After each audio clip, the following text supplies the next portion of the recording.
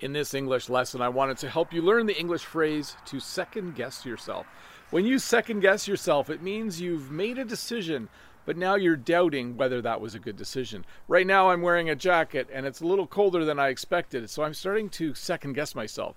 I'm starting to think about the decision I made to put on a jacket and wonder if that was a good decision. It would have been a better decision, I think, to put on a winter coat. So a little chillier than I thought.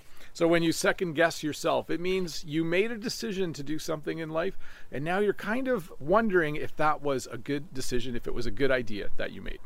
The second phrase I want to teach you today is the phrase, guess what?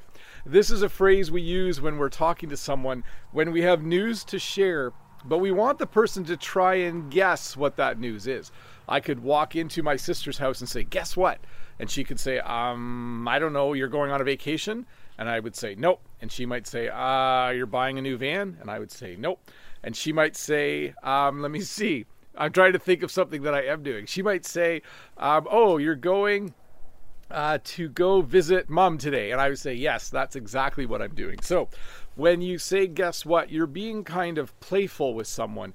You want to tell them about something you're going to do, but you don't want to tell them right away. You want them to try and guess, to try and maybe take a few guesses at what you're going to do. Hopefully that made some sense. I was having trouble explaining it there at the end. But let's review. When you second guess yourself, it means that you've made a decision and now you're having doubts. You're wondering if it was a good decision that you made. And when you say, guess what, to someone, you're basically saying to them, I have news to share, but I don't want to tell you exactly what it is, so I want you to try and guess. So let me know what you think the news is, and then I'll tell you if you're right or wrong. But hey, let's look at a comment from a previous video. This comment is from Mosin. Hey Bob, thanks for the lesson. Why don't you make a video while driving to school or Central City for a change? And my response, it's a little long. I'm hoping to get out more once the pandemic slows down.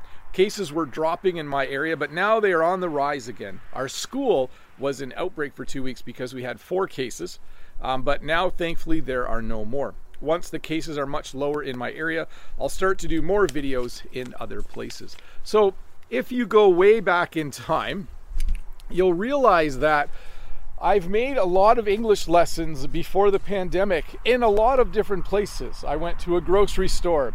I went to a bunch of different restaurants, and I have plans. I have ideas for videos where I go to more places. But then this stupid pandemic. It's not nice to say it that way, but then this pandemic happened, and now it's not easy to go places. So I've been doing a lot of videos here on the farm. By the way, I probably won't do a video driving to school because you can get a ticket for distracted driving if you're videotaping yourself. But I guess I could have one of my kids holding the camera. That might be allowed. I'll see. But yes, it's a little bit frustrating because I always, I do like this farm. I do like making videos for all of you on the farm. I think it's beautiful. But my original plan was to do videos. I did a video, Let's Learn English at the Gas Station. I did a video, I do have an idea for a video I might do in a couple weeks that might still work. So we'll have to see. I'm just gonna go over here and get out of the wind.